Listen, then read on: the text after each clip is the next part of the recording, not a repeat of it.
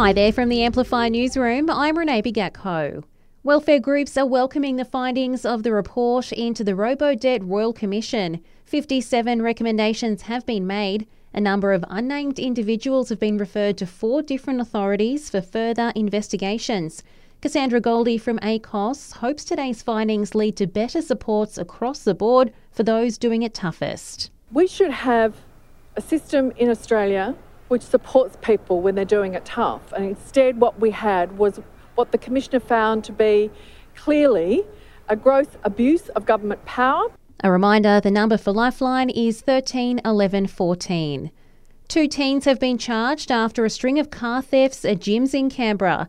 Police say the pair, aged 16 and 17, took people's bags at 2 Gungahlin gyms on Wednesday, then used the keys to steal cars.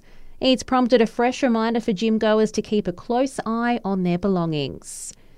A Chifley man has been arrested again after being released from prison for allegedly breaching a family violence order.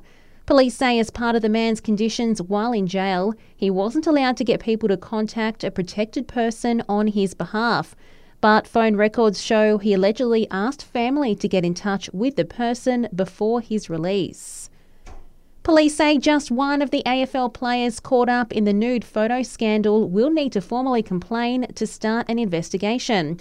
The league is investigating the linking of explicit images on a Google Drive, which allegedly features 45 past and present players. It's phones away for pretty much every state school across Australia. Queensland has announced plans to ban smartphones from next year, bringing them into line with the rest of the country except here in the ACT.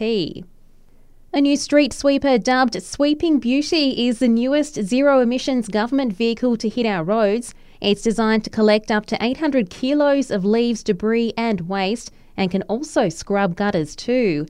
And big news from Cadbury, they're shaking up the Roses box.